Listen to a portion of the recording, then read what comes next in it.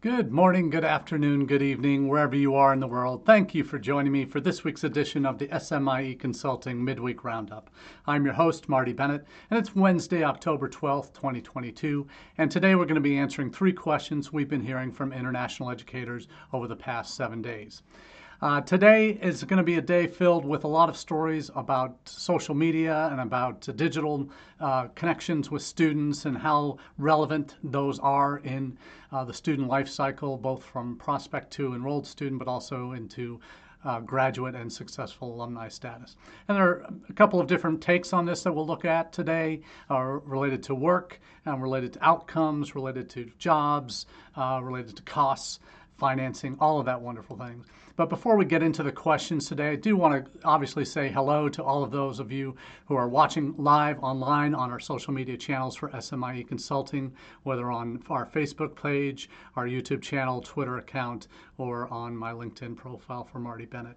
So we appreciate you being a part of the conversation this week. And if you have contributions along the way, feel free to let me know, and we'll be sure to get your feedback included in our live chat today. Like we do each week, we take our news stories, the themes that form the questions that we cover each week from our newsletter that comes out on Mondays at about 9 a.m. Eastern. And we publish those on our SMIE Consulting website. There's an archive of all previous editions. Just put the link up to the smieconsulting.org/subscribe site, where you'll be able to find the archive of all past editions. I'm also going to put the link in the chat to our most recent edition of the newsletter that you can subscribe to on that SMIE Consulting site, as well as our LinkedIn version of the newsletter. So if you gather your international ed news stories on LinkedIn each day, you can get that on Mondays if you subscribe to the newsletter. It comes around 8:30, 9 o'clock every Monday morning Eastern time. If you prefer to get just an email inbox in your inbox every Monday, sign up through our website. We'll be happy to have you join the SMIE Consulting family, and do that. You can do that for free using the website or the LinkedIn link there. Now, what we'll cover today first is a question that has a lot of relevance for international educators, particularly in the post-pandemic world, but even before. We certainly knew digital was coming, and the kinds of digital ways that we can reach students has evolved dramatically in the last 10 years. We look at not only the rise of social media, but web conferencing platforms, live chat tools, and other social media channels that allow for more video and lives that can attract a broader audience than perhaps most would have thought possible in previous years. So the question of the day related to that is, do you live where your audiences live? Now, for those of you who know me well, for those of you who have been doing social media for a while and have been following us in our journey at SMIE Consulting, the first part of our business name, SM, is Social Media and International Education Consulting. We started our business really founded on how social media is and should be the most relevant tool to help institutions connect with students overseas to bring them to the United States, and not just in overseas, but throughout the world, because that's where they live, that's where they spend their time. This was true even in the mid-noughties when social media was just taking off. You saw huge rushes to all the social media channels initially. Facebook, Twitter, YouTube, all came directly from college-age students. Facebook was founded as a college-age platform for individual colleges students to connect with each other, but it evolved into something much, much more. But where you've seen social media take off, it's always been with the youth, with the 13 to 24-year-old population demographic that has led and still drives all social media growth in most countries. So the question of are you living where your audience lives refers specifically to your institution. Are you spending the time where your prospective student audiences are spending theirs? And that, as we've talked about, you can kind of guess, it's social media is where they are spending their time. Now, that's obviously a very generalized answer, and they're very specific answers to that question when you're dealing with different countries. And we can go into those, what's happened in China, what's happened in India, what's happened in Mexico, or what are the most dominant platforms that their students are seeing in different countries. There will be differences. But the important thing is, do you have a presence where your students are? And then from that point, you can then assess, are our messages effective in reaching students on those platforms? Because we know we're in the right place, but then you take the next step, which is another conversation for another day, about what some of that content has to be to reach those students most directly and most impactfully. Now, the 4 stories that I'm going to be sharing with you today, a couple are upcoming webinars, one by Keystone, one by the Ambassador Platform. It's actually a white paper from the Ambassador Platform that you can download, and then an upcoming Keystone webinar on that covers a variety of topics such as, is Facebook really dead? And is TikTok the new place to reach students? Which social media channels should your institution be choosing? So that's going to be very important in terms of answering that kind of a question that you might want to learn more about. The TAP Ambassador Platform white paper deals with similar things, how student ambassadors can support your recruitment marketing, and details of the roles they can play in how to connect with Gen Z, and the importance of user-generated content. So that's what's in the TAP News white paper. The other important resource is from a webinar from this past week from Unibuddy and IDP Connect called Meeting Student Needs at the Top of the Funnel. And it goes into a very broad-based overview of Gen Z, who they are, and who Gen Zs are going to be the people we're recruiting for the next 10 years in international admissions. So this is how they live and learn online, is how you need to become familiar with if you want to successfully recruit them into your institutions. Now, those who didn't attend the webinar, prize for who can guess who the 4 countries with the highest Gen Z populations are from the webinar that came out: Nigeria, Pakistan, India, and Indonesia. Countries that have the highest Gen Z populations in the world. And those are all probably on your list, or should be on your list, of where you're receiving quality applicants from, and how you get to them. Why is Gen Z important? Outside of India, where you can't use TikTok, 40% of Gen Z students are spending more than 3 hours a day on TikTok. 3 hours a day. I mean, I'm embarrassed I spend about a half hour a day, but 3 hours on TikTok. Social media is now the second most popular way for students to search for information about colleges and universities. Digital is a way to reach them. So even at that top of the funnel, where your first impression of that students have of your institution can be shaped in large ways by what they see of your content, either your content that you're putting out or your students, particularly student ambassadors or student employees that you have working for you that are engaging in social media on behalf of your institution. Those are the things that will resonate when they can. That's your first impression that you have with those students. So the question is that the next step? Is your content designed to meet them where they are? Some of the tips that this webinar document, you'll get the link to the actual presentation in the chat. It says Gen Z students want instant gratification, access to immediate information. That can see through your mass marketing efforts, and they're intolerant of generic messages, spam email, or mass comms. So how do you make yourself stand out? You personalize your messages. You're on the right platforms that they're on. It's just a wealth of information in this presentation. So I strongly urge you to check it out. And each of those 3 resources will have some value for you, I'm sure, as you knit together the pieces of what will be hopefully a comprehensive digital outreach strategy that helps you define and identify where your audience spends their time, and then where you should have a presence, and then next steps, how your messages should be conveyed, what messages should be conveyed to your prospective student audiences. Last piece of this question in terms of living where your audiences live. Are you doing that?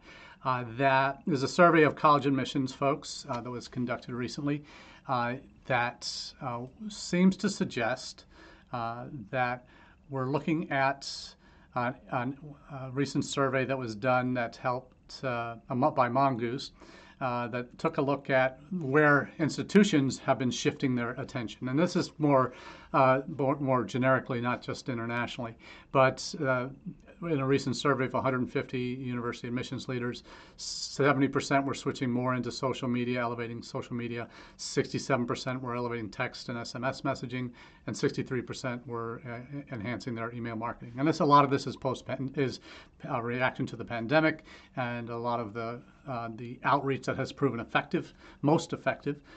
But one of the challenges, and this is something that we all deal with in university life, is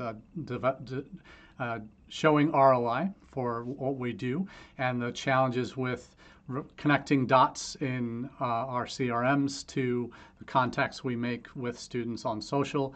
The data connections aren't always aren't seamless at all in many cases, that there aren't even ways to do that easily in terms of connections you make with students through different platforms, like from your Insta Lives or Reels on Facebook or your YouTube Shorts or your TikToks if you're going that way now.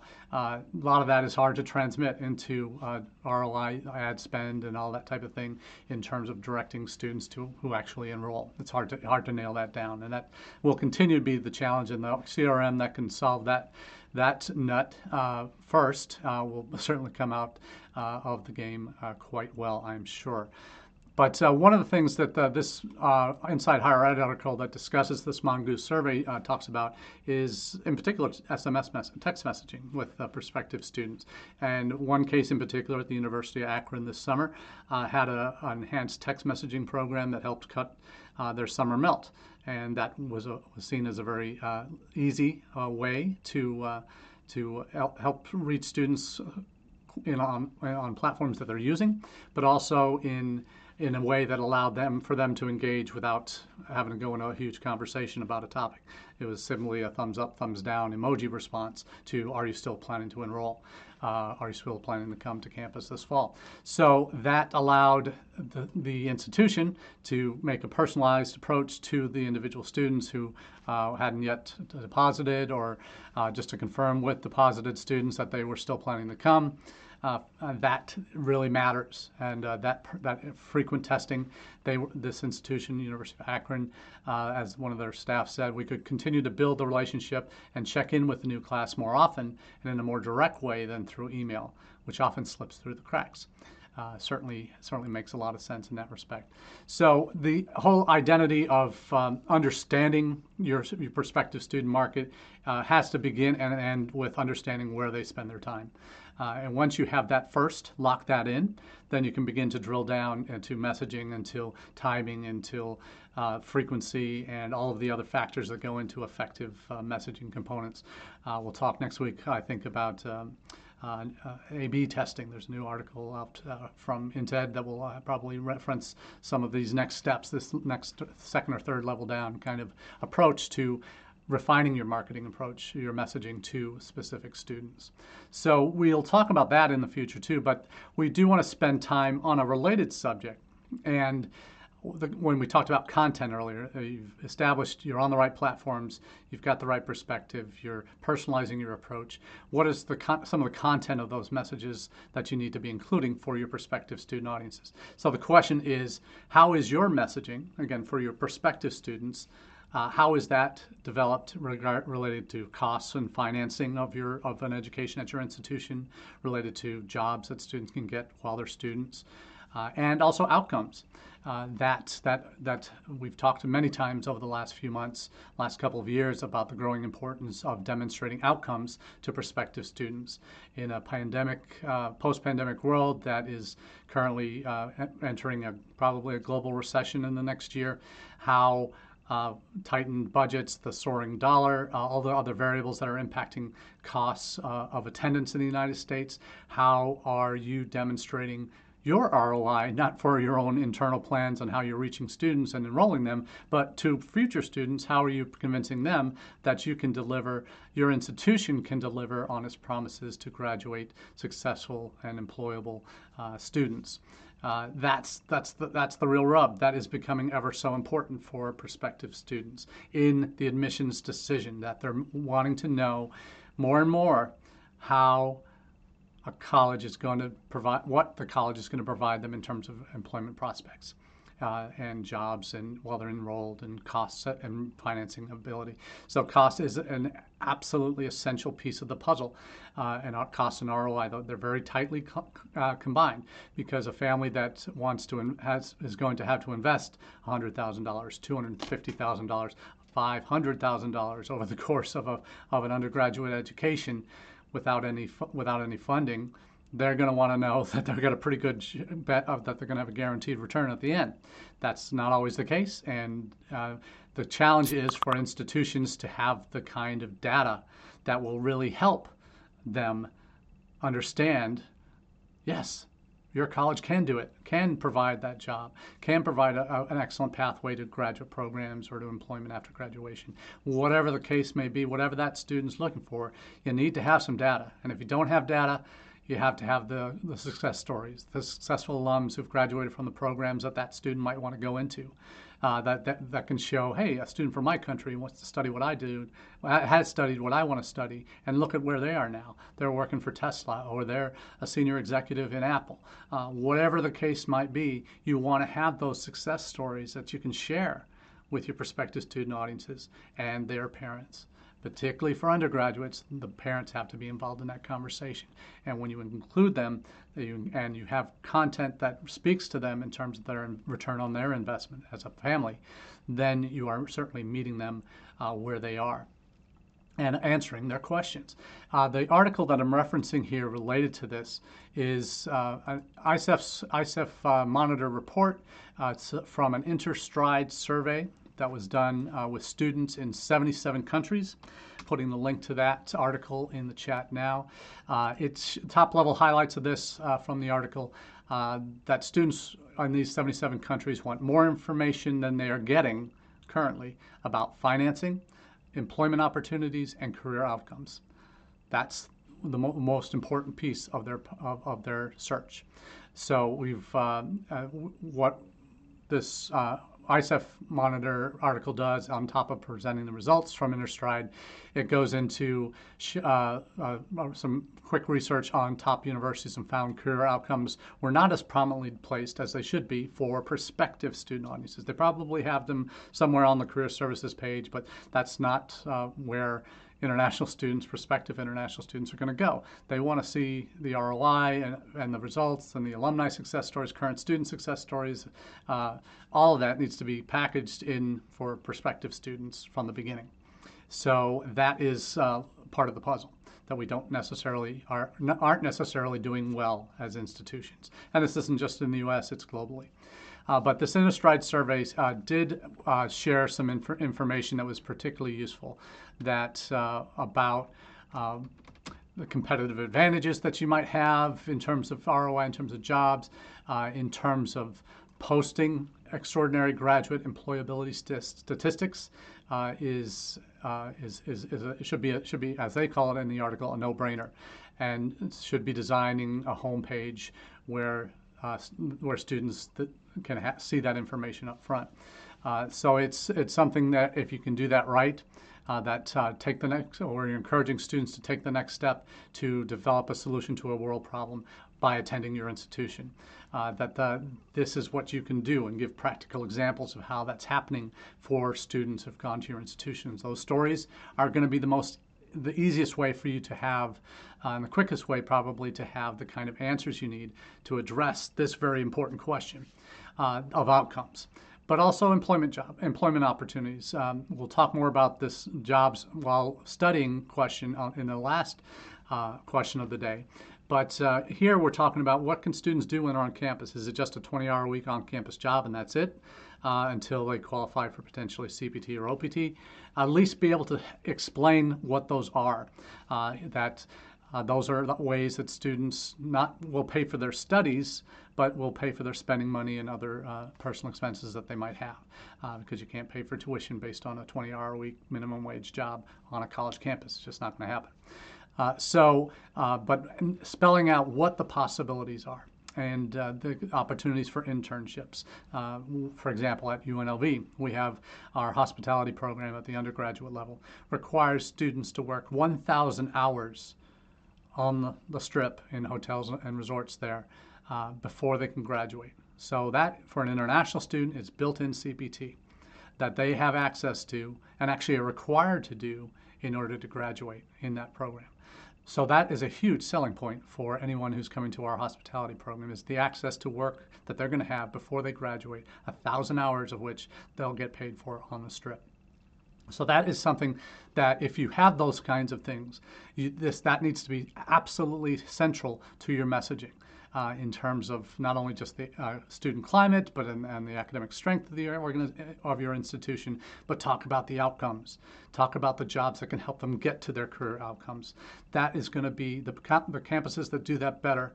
And from the beginning of the conversation with prospective students, tying them coming to your institution to their future success, that is going to be the golden ticket, if you will. When you can do that well, and you have the data, you have the success stories, and you're including that messaging in that prospective student funnel of conversations you're having on those topics that are relevant to them, that meet them where they are.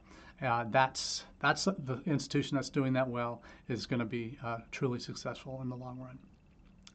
Now, for the last question of the day, this is one that is not necessarily a U.S. issue right now. And the question is, should student work hours be capped?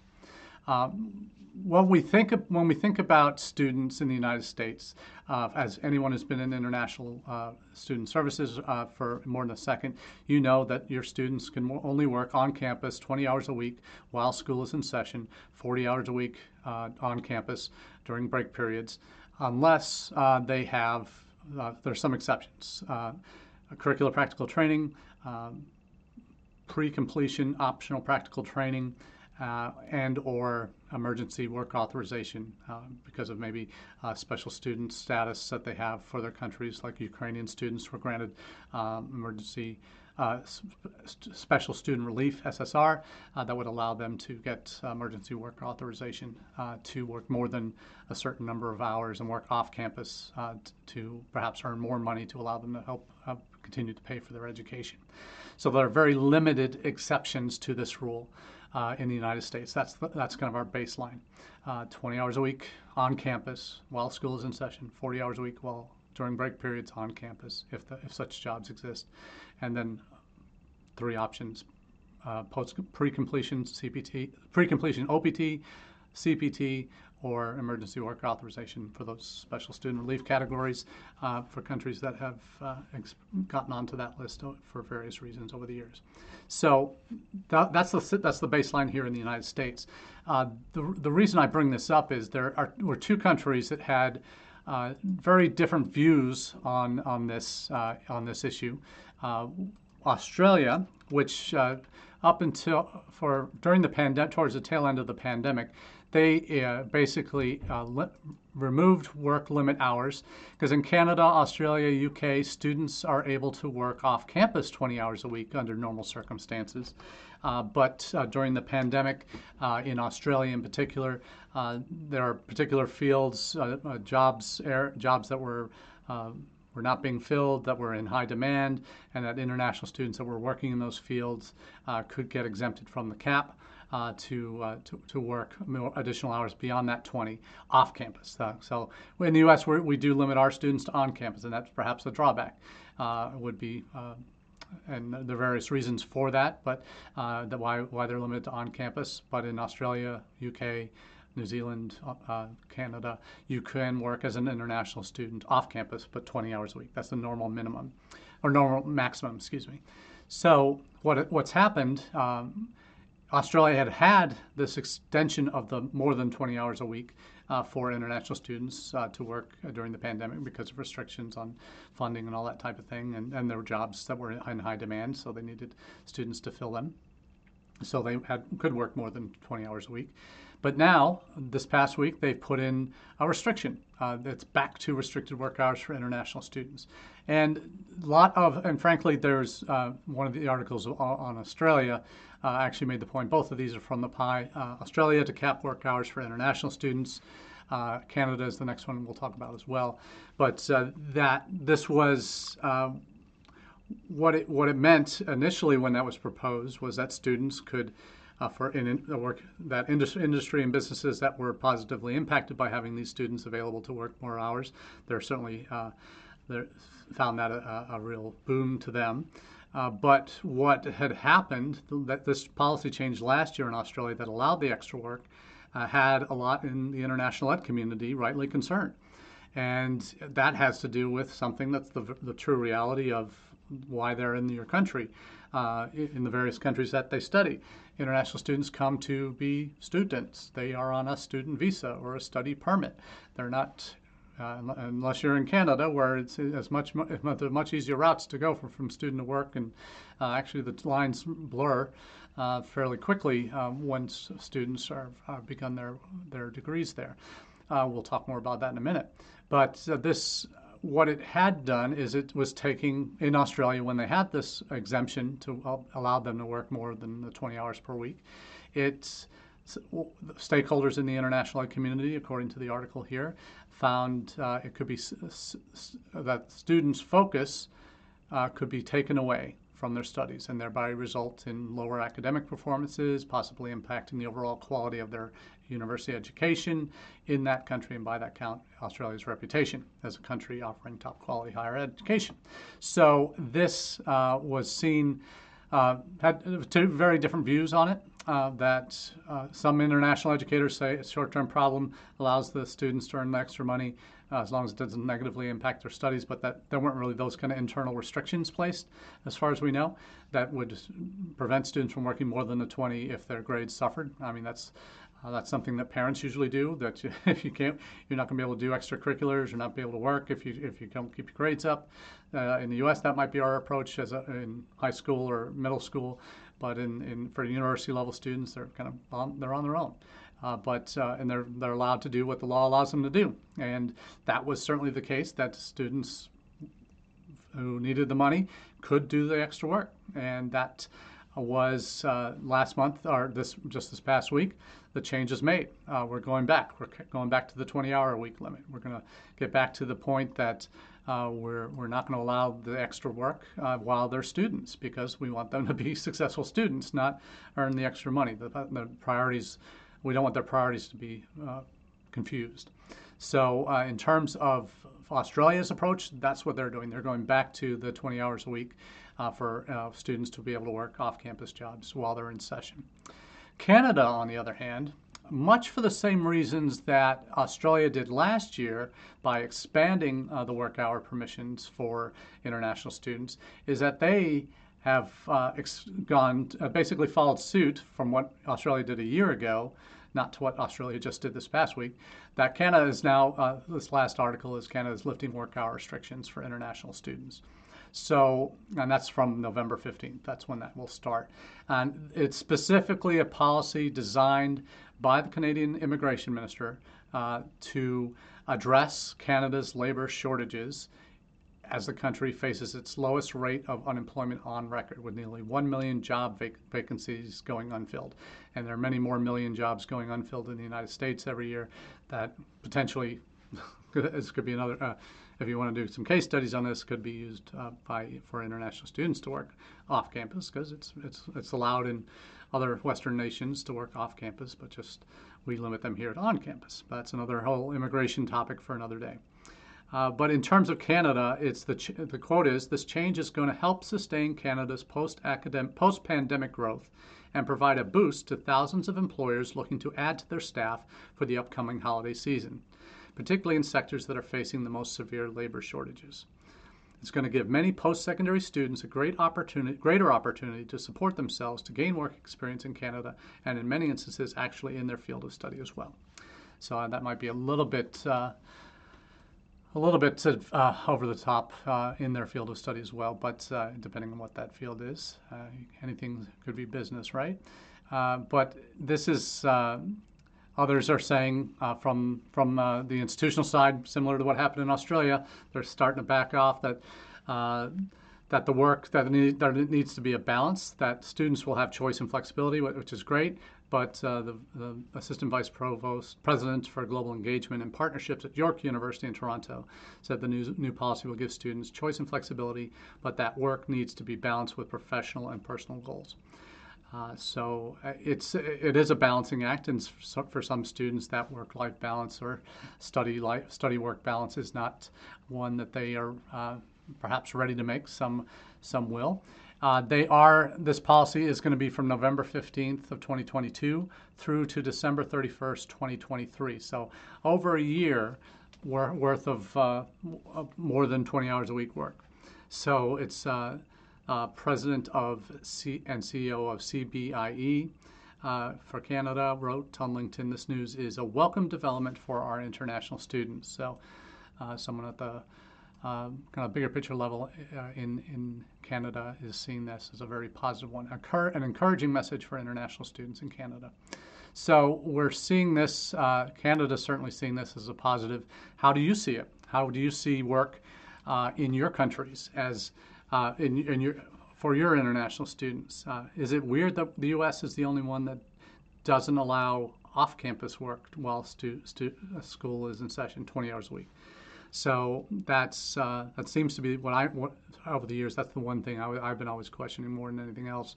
Why are international students in other countries allowed to work off campus but not in the U.S.? So does it really matter? Yes, you have a little bit more control over the situation when they're on-campus students. And no one wants to get into the weeds on checking hours worked at a restaurant near campus for international students.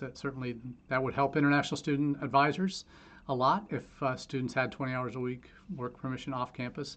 But the monitoring piece is certainly something that would be the real challenge if and when that ever happened. I doubt it will, but that's certainly there. So that may be a question for next time. Would the U.S. ever consider allowing students to work off campus? Not necessarily removing the cap on work hours, but allowing them to work off campus. Because we know, I certainly worked when I had jobs as a student, a university student. There would be weeks I'd be working 30, 40 hours as a waiter. But that was me. I'm a U.S. citizen. I had ability to do that. International students do not have that ability now. But are we negatively penalizing them as a result? Probably. But do they have, if there's a need, should we allow them to, a need in the community in terms of these jobs need to be filled, and potentially international students could do that?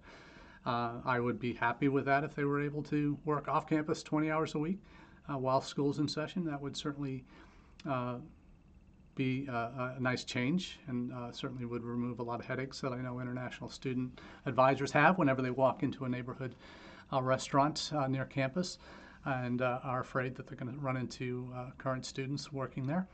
But that's a real challenge that you want to. There are balances, there are trade-offs in all of this. So we'll see where this conversation goes, and look forward to future talks about employment for students and what that looks like on your campuses. But until then, we appreciate you joining in today for the midweek roundup and look forward to chatting with you again. Next week, we'll be coming to you live from the AMPE conference in Chiapas, Mexico.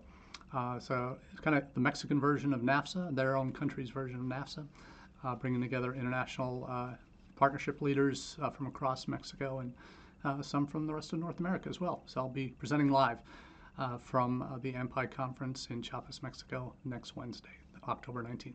So until that time, we'll see you then. Cheers.